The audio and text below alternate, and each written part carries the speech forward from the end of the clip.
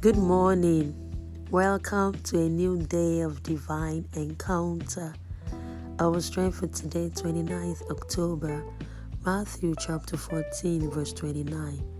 I'm reading New King James's version and it reads, "So he said, 'Come.'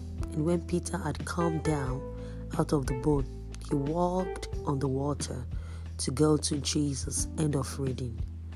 God is delighted when you choose to courageously and faithfully trust Him despite the storm. And those who know your name will put their trust in you. For you, Lord, have not forsaken those who seek you. You will courageously walk on the waters, for the Lord is with you. Amen. Confess to yourself, Christ in me, the hope of glory. Blessings and shalom.